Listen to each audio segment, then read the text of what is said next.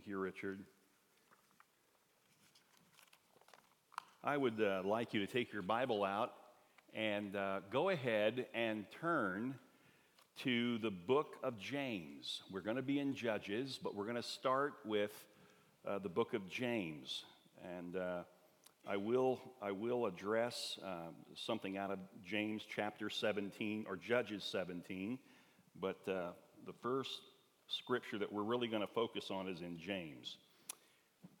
Let's start with prayer. Father, this is a wonderful time for us to be together as the body of Christ. This is a wonderful season of life to live because of all the issues in this world, all of the sin that is so just vagrant. It's there. It's in front of everyone to see.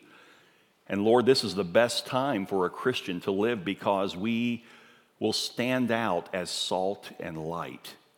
And I pray that somehow we today would be challenged by your word to be salt and light, to make an impact in the lives of others, and also to remain faithful and true to the one true God. In Jesus' name, amen.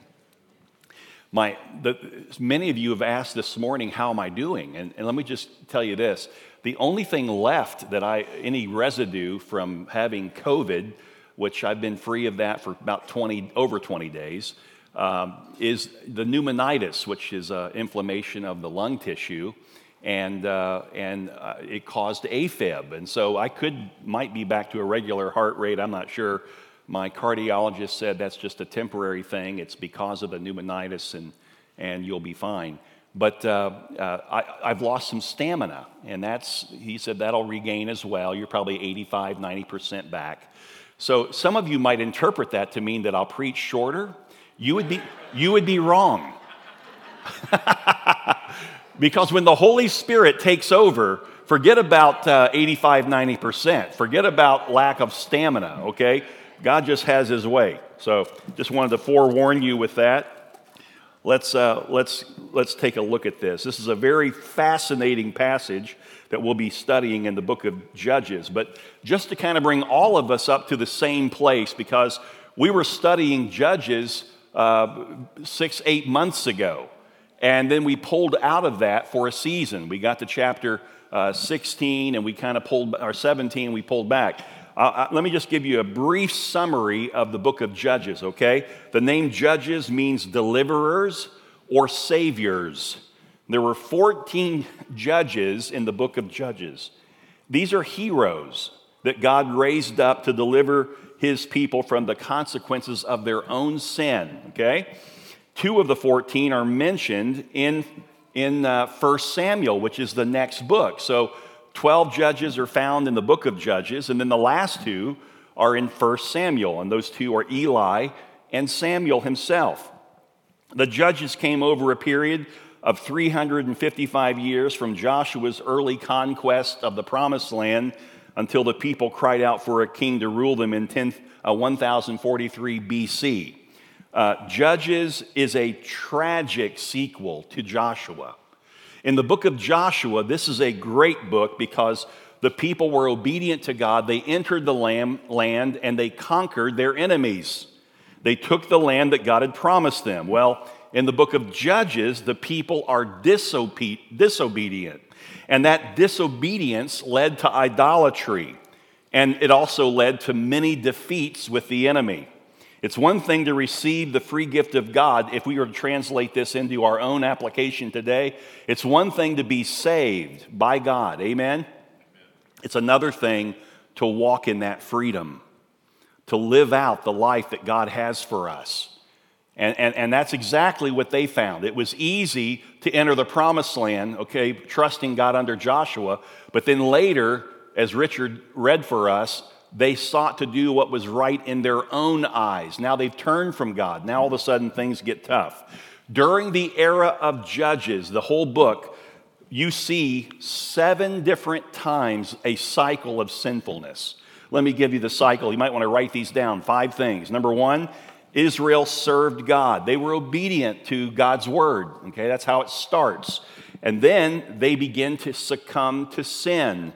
And thirdly, they become enslaved to sin. So you go from obedience to succumbing to sin to being enslaved by sin.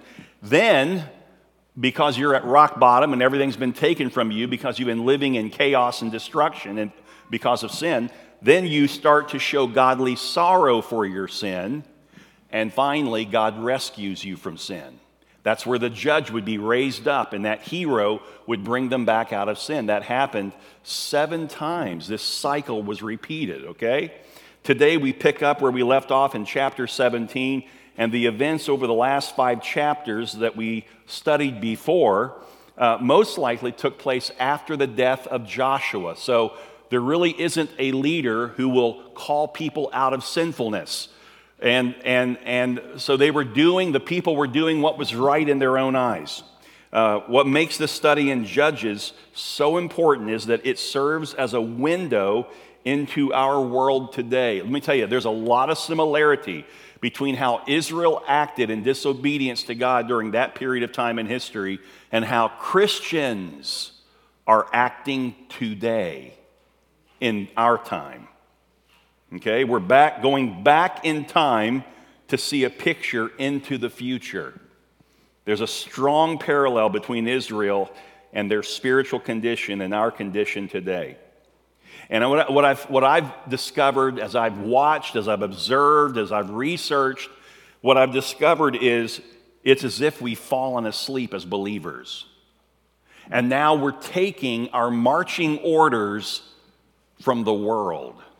In many cases, whatever the world says, this is the way it is, we just kind of get in line. We're like cattle being ranched, just bring them in, corral them. I'm seeing that in the church. There are people who cannot come and worship with us. And the reason they can is because they have their own pre-existing health issues that are of great concern. And there's other reasons. And it is best for them to stay home. And I'm thankful we have live stream. But there are many Christians that's not the case. And what's happened to a lot of Christians today is we've fallen into doubt and fear because we've been hammered, inculcated by the world system which promotes doubt and fear. And now we're not walking as people of faith and we're not applying godly wisdom in our decision making. Now, I'm preaching to the choir today because here you are sitting in church. But how many are not sitting in churches today out of fear and doubt? I'm not talking about being foolish and throwing all caution to the wind with COVID. No, that's a concern. But we don't walk in fear. We walk with respect to what's going on around us, and we apply godly wisdom. Amen?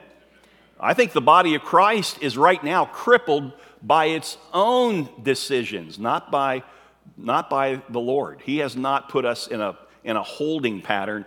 We've succumbed to what the world is doing. We're in a holding pattern because of the world. Well, guess what? It's time to wake up! Praise God!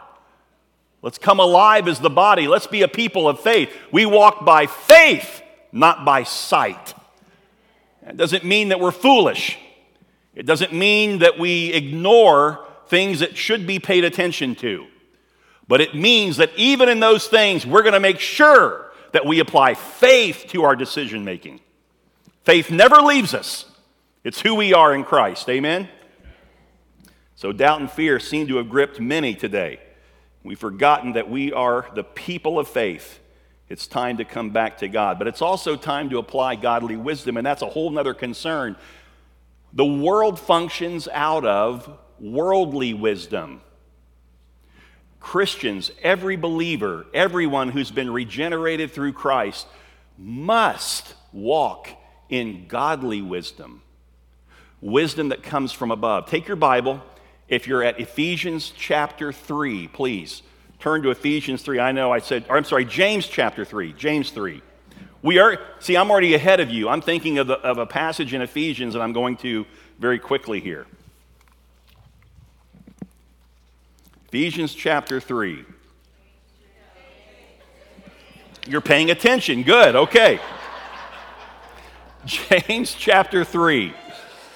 The residue of COVID, that's what that is. Okay. It says in verse 13, "Who is wise and understanding among you?" So here's what he's asking. Who is skillfully applying knowledge to the matter of practical living? In fact, there's your definition for godly wisdom. If you want to write that down, do we have a slide that we can put on the screen? There, a slide for that. The definition for wisdom: wisdom is the skillful ability to apply knowledge to matters of practical living. Go to verse 13 again, the second part of verse 13. "By his good conduct, let him show his works in the meekness of wisdom." Meekness does not mean weakness, right? You guys know that, okay? It doesn't mean that you're in fear. It means that you are strength. God's strength in you is under control. Okay, that's meekness. "For where jealousy and selfish ambition exists, there will be disorder and every vile practice. But the wisdom from above is first pure, then peaceable, gentle, open to reason, full of mercy and good fruits, impartial and sincere. And a harvest of righteousness is sown in peace by those who make peace." I'm just going to say it, and if it steps on your toes, you're going to have to move your feet. But the reality is, what I just read to you about godly wisdom, what I just said to you about a harvest of righteousness is sown in peace by those who make peace. Listen to me. Right now, in this age that we're living in, under all the fears that are gripping the world, we ought to be walking with peace. And we ought to have strength of God in us that leads us in our decision making. We walk by wisdom and by faith, godly wisdom. So James draws a contrast between godly wisdom and worldly wisdom.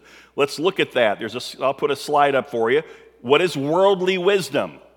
And I want you to measure worldly wisdom against the wisdom you've been practicing in your life lately, okay? Man's wisdom. Worldly wisdom is man's wisdom. It comes from man. It's centered in man. Worldly wisdom is not from God. It is of the flesh. In other words, it appeals, the wisdom of the world starts with what man feels is best. Remember what our text said? That in that period of time in Judges, they did what was right in their own eyes. Also, worldly wisdom is often fueled by bitter jealousy and selfish ambition. It might not be directly seen, but it's there. Jealousy and selfish ambition always exist where God is not prominent, where God is not focused upon. And then it's influenced by demons.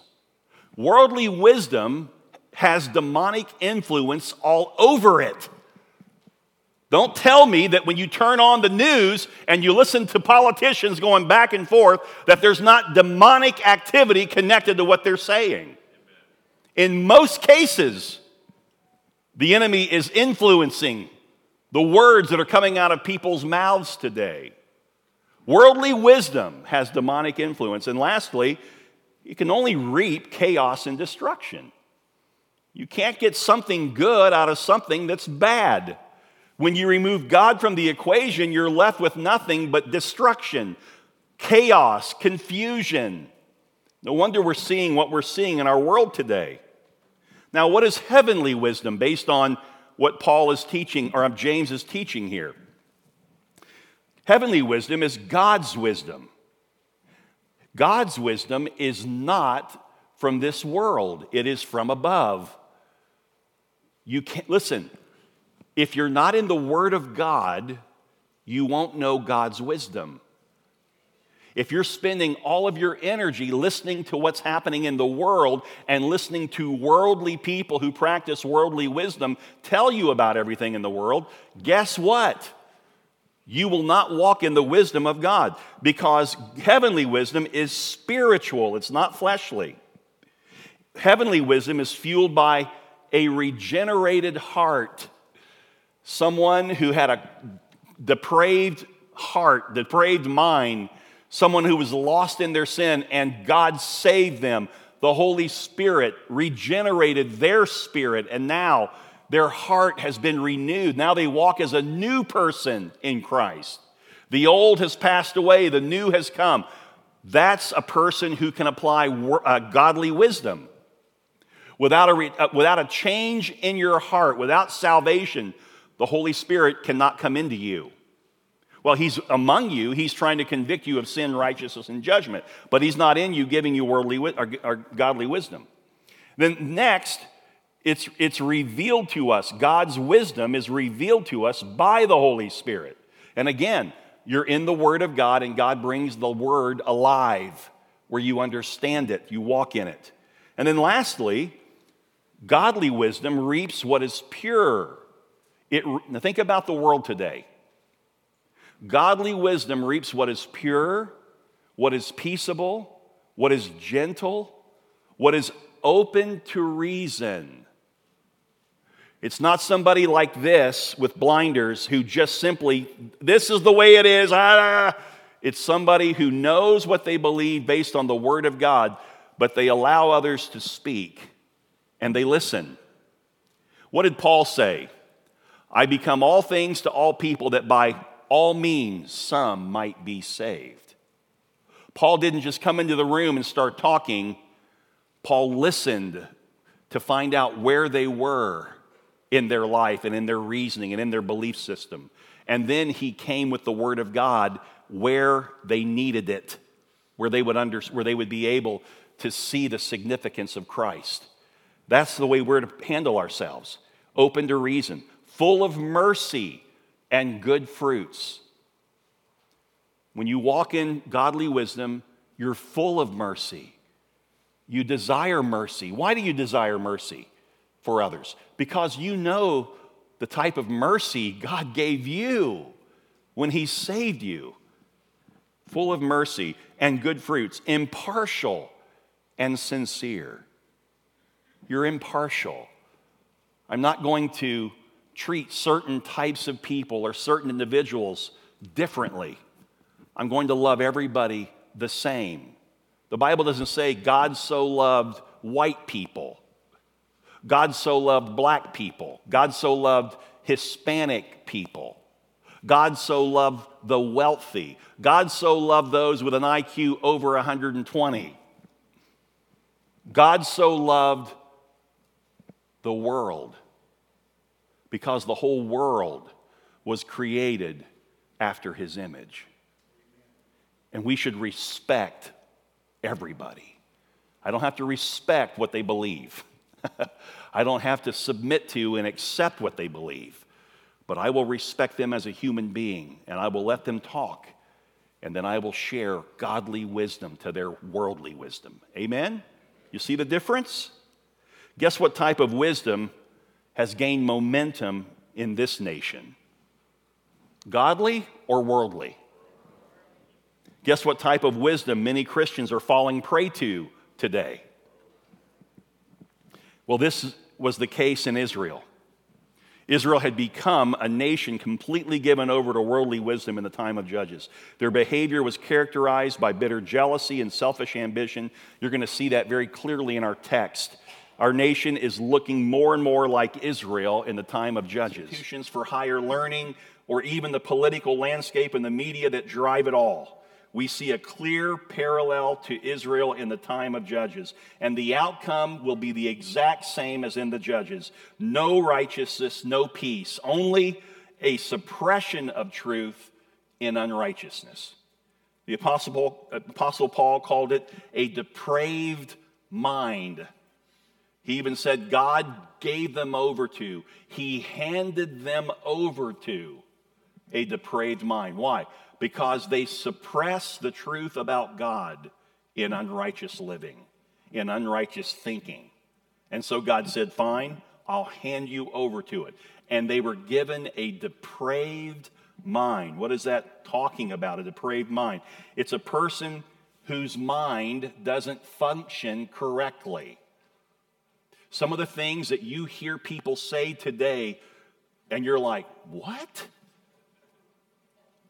A depraved mind. They've been in that worldly system so long that they now think that what's right is what they see, the way they see it. Listen, I don't believe that's right for me. I don't see the world just through the way I think it ought to be. If I do, then I'm not applying godly wisdom. Godly wisdom is to see the world the way God sees it. It's to obey the word of God, Christian. Amen? They can't think straight, okay? To a depraved mind, good is evil, and evil many times is good.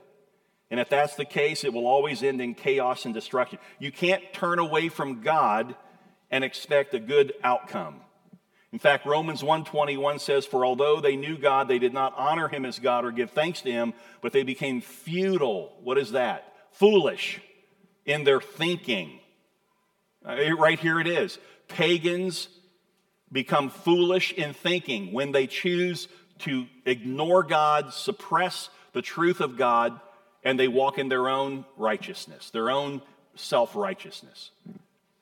They became futile in their thinking, and their foolish hearts were darkened. That's what God has done. He's darkened hearts. You want it? I'll give it to you. I don't want to give it to you, but if that's what you want, I'll give it to you. And now you walk around and you're saying things that are absolutely cuckoo. You've become a real knucklehead and don't even know it. So this message from Judges 17 and 18 is extremely applicable for today. Here we see the total depravity of man acting out of human wisdom and reaping chaos and destruction. The only difference between chapter 17 and 18 is that in chapter 17, this is a picture of worldly wisdom and its influence on one man and his mother and their family. Chapter 18, it's the same thing over again. In fact, I'm not even going to cover all of chapter 18. I'm just going to give you the synopsis of it. But in chapter 18, it shows how it spreads from one man and his mother to an entire tribe of Israel, the tribe of Dan. How this worldly wisdom, how idolatry found its start, and how it changed everything. Chapter 18 is interesting because in Revelation chapter 18, or chapter 7, we learn about the 144,000 Jewish evangelists. That's what they are. You ever heard somebody say that, you ever heard any groups of people like cults talk about the 144,000? You know, Jehovah Witness, which are really false false witnesses. But they will say that they're back in the day, many years ago, they would have said the Jehovah Witness are the 144,000 that the Bible's talking about. We're going to be in heaven. Well, then they had more than 144,000 Jehovah Witness, so they changed it to say, well, a select group of Jehovah Witness will be the ones. And the reality is, when it speaks of the 144,000, it's speaking of Jewish evangelists. 12,000 from each tribe God will raise up in the Great Tribulation, and they will walk this earth, and they will share Christ, and multitudes. The greatest outpouring of salvation will happen during the Great Tribulation.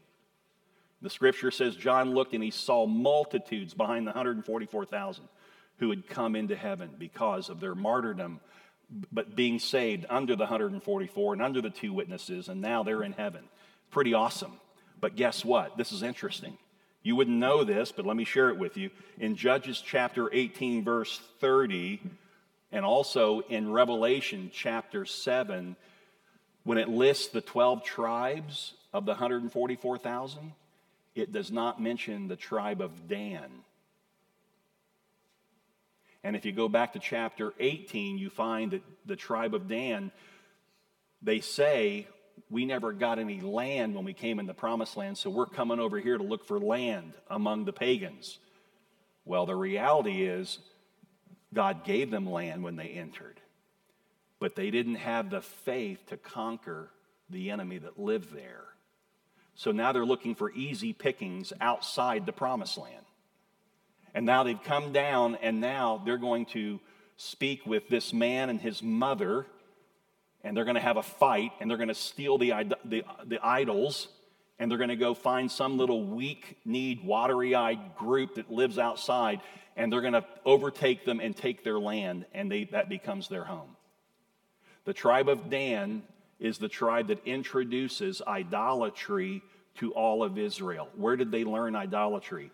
They learned it from this man Micah in chapter 17 and his mother.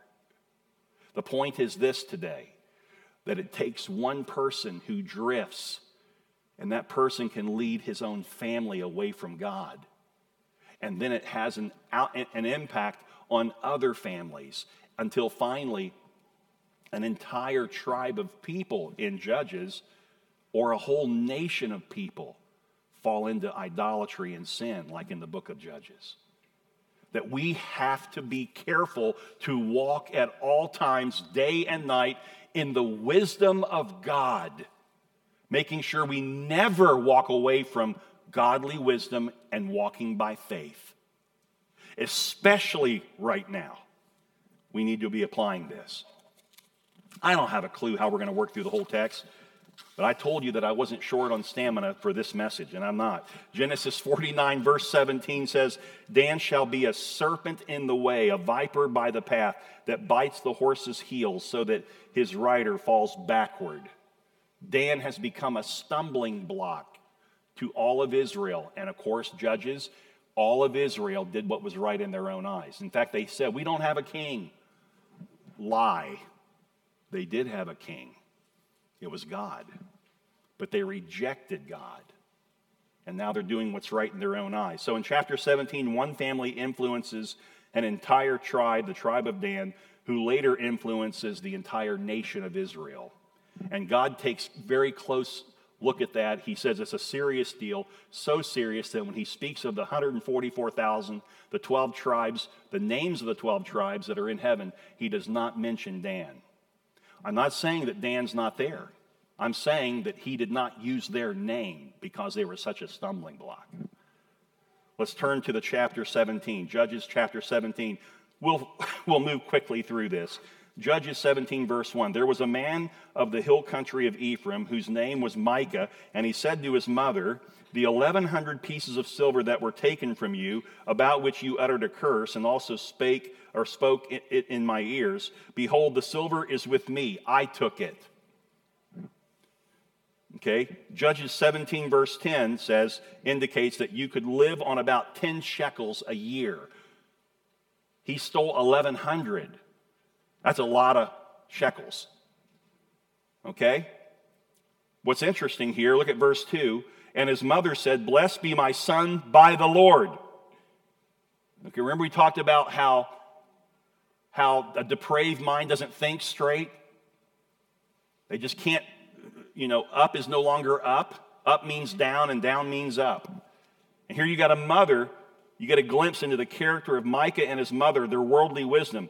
I don't know about you, but as a parent, if my child stole everything I owned and then returned it, they're going to get something from me, but it's not going to be a blessing from the Lord. She completely ignores his sin that he stole from her. And she blesses him and says, the Lord's going to bless you. Talk about somebody who's clueless, knowing the ways of God, because she's so far from the Word of God. Ephesians 4:17. We finally get to Ephesians. Let me just read it for you. Now this I say and testify in the Lord, that you must no longer walk as the Gentiles do. How did those Gentiles walk? Okay? In the futility of their minds. Who are the Gentiles? Everybody who's not saved. They walk in the futility of their mind. Why would you take your marching orders from somebody who's foolish? Verse 18, they are darkened in their understanding, alienated from the life of God because of the ignorance that is in them. They're not alienated because God never told them the truth. It's because they suppress the truth. Due to their hardness of heart, it says. They have become callous and have given themselves up to sensuality. See, everything's about what moves you, what you feel inside, what appeals to the flesh. and they practice greed and every kind of impurity. Verse 20, but that is not the way you learned Christ. As Christians, we're not to act like those around us in this world today. We're not to think the way they think. We're not to follow the rules that they lay out as if that's, look, when it comes in conflict with the Word of God, you follow God. I'm thankful for John MacArthur. I don't know what's going on today. They don't record their service live. They always have the recorded. You can get it later. But this a week ago, he wrote a letter to the governor or somebody, the big shot in California in their region, and he told them, you put out, we cannot meet, we cannot attend service together, but here's where we stand on that. We will not render to Caesar what belongs to God. And so they put a threat out and said, well, we'll take you, we'll put you in jail. So I don't know what's going on at his church today, but I know they're meeting. And I don't know if the police were there to haul him off to jail today. It'll be interesting to follow that. But there's a pastor and there's a people who are not going to line up with the ways of the world and the thinking of the world and let the world take precedent over the godly wisdom that they have from the Word of God. We should not do that either. Okay, let's keep moving here. And back at verse 3 in our text in Judges, and he restored the 1,100 pieces of silver to his mother. And his mother said, now look at this. She just got through saying, the Lord's going to bless you. So she's using the name of God, Yahweh. Okay? And then she says this. And the mother said, I dedicate the silver to the Lord from my hand for my son to make a carved image. Does any of that make sense? And a metal image. Now, therefore, I will restore it to you. So he stole it. He gave it back. She blessed him. She said, the Lord's going to bless you. And let's make some carved images and let's make some wood and metal carved images. Praise God. Hallelujah. God's going to be all over that, I can tell. That just thrills his heart to hear that. So when he restored the money to his mother took 200 pieces of silver, gave it to the silversmith, who made it into a carved image and a metal image. And it was in the house of Micah. So they put it in their house. Some believe this was an image of a false god, such as Baal or Ashtaroth, one of the false gods. Other scholars, theologians, believe, no, that she was actually making these images in the name of Yahweh. Which, by the way, don't be surprised by that, because in Exodus chapter 20, the golden calf that Aaron made was actually meant to represent Yahweh. And I guess the point is this. It doesn't really matter whether you can say it's in the name of the Lord. That doesn't make it the Lord's. Don't be so foolish as to think that you can just name that after God or give God a piece of it. Lord, this new boat that I'm buying, I'm telling you, Lord, I'm dedicating this to the Lord. When all the time God said, you can't afford that boat. Do not buy that boat. You're putting that boat ahead of your family. I'm not saying all boats. I've got a boat. So I'm saying, but you better make sure that you're not outside of God's will. 2 Timothy 3:5 tells us that in the last days there will be religious people who have the appearance of godliness. They say the name of the Lord. They speak in his name. They even tell you what the Lord's telling them. And they're always willing to tell you, well, the Lord said to me, the Lord said, this is what the Lord's doing today. This is what there's books written, and many of us are reading these ridiculous books of people telling you what the Lord's telling them, and they're not applying any biblical scripture to it. It's just people who are doing things in the name of the Lord, but they're selfish things. By the way, let me tell you what's better than you thinking you're hearing from God by sitting in a room alone meditating. Let me tell you what's better. Open up the Word of God and hear directly what he has to say to you. When you get this right, then you might be able to get the other right. But starting with the other or getting lost in the other, you'll never know the truth that way. In fact, your heart, Bible says, is deceitful above all things. Who can possibly know it? Don't trust your heart. You trust the Word. Verse 5, and the man Micah had a shrine. Now, it's not just carved images. Now he's going to build a shrine, and he made an ephod and household gods, and he ordained one of his sons who became his priest. That's somebody who says, I don't need to go to church. I've got my own church. Yeah, my family, and we do it our own way. Where in the Bible does it say skip out on the assembly of the believer and do your own thing at home? The reality is, by man's fallen nature, he wants to make God into his image. He doesn't want God's image that God gave him. He wants his own image on it, the image of his choosing. Many religious people carve their own concept of God and assume that this is the God of the Bible. Listen, Christian, it takes effort to understand the truth. You got to be in the Word to understand the truth of God. Also, notice how easy it is for Micah to have an idol made in Israel at that time. Nobody's barking about this. It's acceptable. It's the way it is. Just like in our day, things that 20 years ago would never be acceptable. Now, today, it's just the way it is. So what does he do? He first sets up a shrine, sort of like a little temple in his own house. And then he made an ephod. What's an ephod? Well, ephod was a specific garment worn by the priest of Israel. So now he's trying to imitate what they wore in the temple. And then he sets up a household idol, literally teraphim, T-E-R-E-P-H-I-M, teraphim. Those are gods that were worshipped in hopes of gaining prosperity and guidance. So now he's not placing his trust in the one true God. Now he's trusting in these little gods. That's what I saw when I was in India. All these thousands of little gods. You go into any retail store, you look up on the shelf behind the cash register, and you see this little man, the body of a man with the head of an elephant, in every single store. And that's the God of prosperity, the God of success. He'll bless your business. So you don't need to trust God, the one who made you. Don't be so silly to think that he's going to do anything. Let's just create our own God. We have a plethora of man-pleasing religion today. Now it's common to see Christians and even churches applying these man-made methods and belief systems.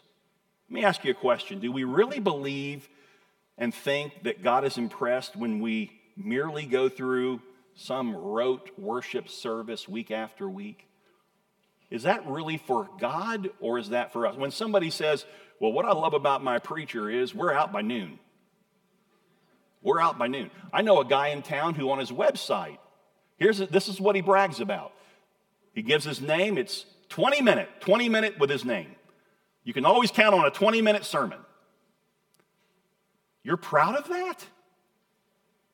Do you really think that God is excited when you say, I'm 20 minutes such and such? That God's like, woo, man, that's my guy. Who is that for? Who is he appealing to? I'll tell you who he's appealing to. When you do that, you're appealing to tares. You're not appealing to wheat. Wheat wants to grow. Wheat desires to grow in the Word. Tares don't care about growing. Tares just say, give me something that's quick and easy that I can get out of here and go have a good lunch. Is partaking in communion true worship when our hearts are far from God? You think God's impressed by your act of communion? Is God moved by adding a smoke machine or blinking lights, moving lights in a worship service? And I'm not saying that there's not a time and an appropriate place for having lights, okay? We have lights, okay? But I'm saying, do we go too far with it? Where now it's like, who is that for? Is God impressed by that? The God who, when they dedicated the temple, the priest could not even stand up in the middle of the worship service. You know why? Because God showed up. And the place began to shake. And smoke filled the place. That's impressive. A little tiny smoke machine that you pour some liquid in and it puts out. Sorry, it's not the same. We don't light our little spiritual Bic lighter and make the Spirit of God move. We come with hearts that have been changed by God, regenerated, and those hearts are open to God, and that's what makes worship work. is we're worshiping him and him alone, and we're not doing it in our way. We're doing it his way, according to the word of God. You need to be careful there. How does a nation drift away from God? Well, the text says in those days there was no king in Israel. Everyone did what was right in their own eyes, verse 6. Look, that refers to a radical individualism. I don't know how you can describe America today any differently. There is a radical individualism. There is a bitter jealousy. Look at the political system. Who knows how far that rabbit hole leads when you look at the political system? And we now have COVID.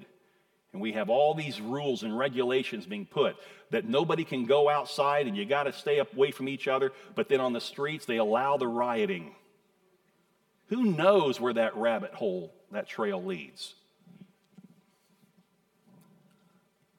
Don't think this doesn't exist in churches too. I've heard people in Bible study, leaders, supposedly Bible teachers, say, they'll read the passage and say, well, what does that mean to you? Well, who the heck cares what it means to me? I want to know what God intended to say when he said it. I want to know what his opinion is on the verse. The last thing we should ever ask is, what does it mean to you or me? That's self-centered. That's me making God out to be what I want him to be. It's just like these people who let your heart be your guide. Follow your heart. Really? Seriously? The heart's deceptive. It's deceitful above all things. But yet we see this in churches. We see this among Christians.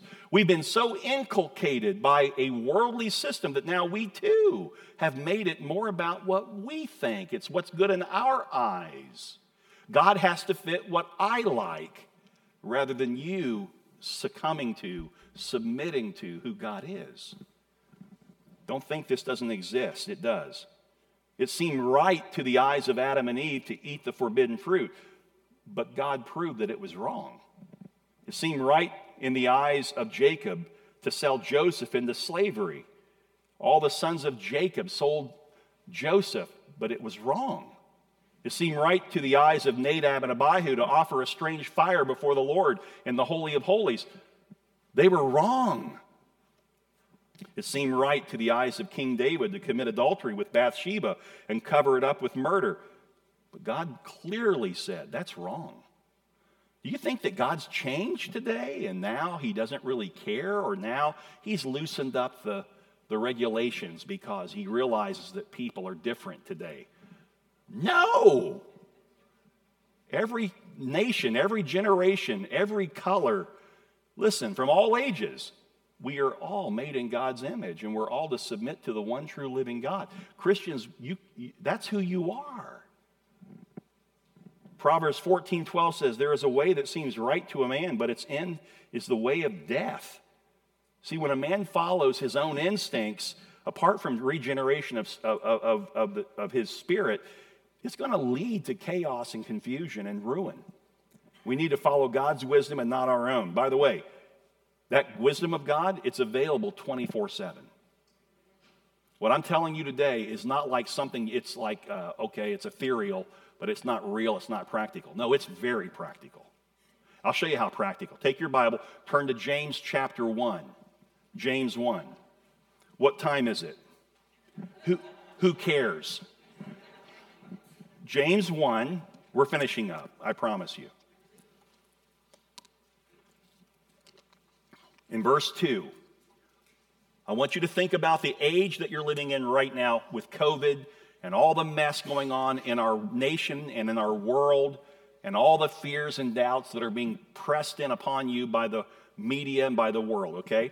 And I want you to read James chapter 1 with me. Look at verse 2. Count it all joy, my brothers, when you meet trials of various kinds, for you know that the testing of your faith produces steadfastness. When you remain faithful to God in times like this, it's going to produce a steadfastness in you.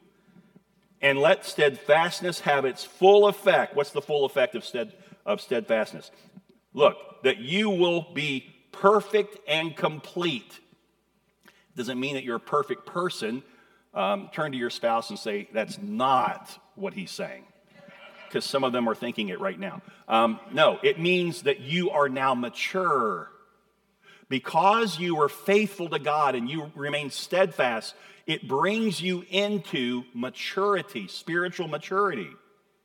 If any of you lacks wisdom, let him ask God, who gives generously to all without reproach, and it will be given him. If right now all you're seeing around you is worldly wisdom, and even your Christian friends seem to be confused by what they're hearing, and what do we do, and I don't know, and I don't understand, and I'm just afraid that the wrong... Listen, it says right here, if you lack wisdom, ask God who gives generously to all without reproach. It will be given you. But, it's a big but right there. Let him ask in faith.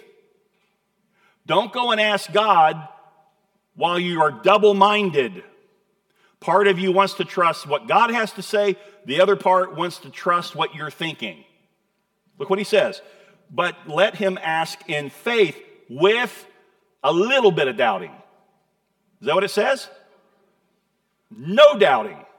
For the one who doubts is like a wave of the sea that is driven and tossed by the wind. For that person must not suppose that he will receive anything from the Lord. No godly wisdom will come to the person who is wavering.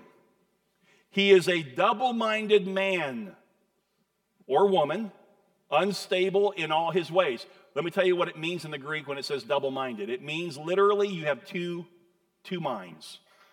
You're walking around like a two-headed monster.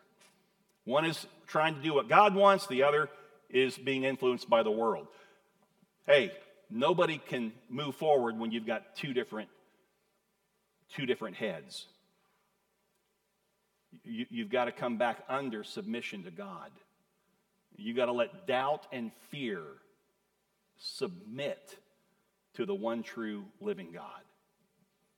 You cannot take your orders from what you hear. You take your orders from God and his word. Does that make sense? Now go back to our text. There was a young man of Bethlehem in Judah, the family of Judah, who was a Levite. So here's what happens, just to quickly tell you. This guy comes, and Micah hires him to be his priest, thinking that if I have a real Levite priest, then surely God's going to bless this, and people will be impressed. Again, applying worldly wisdom. Let me tell you what he got in this Levite.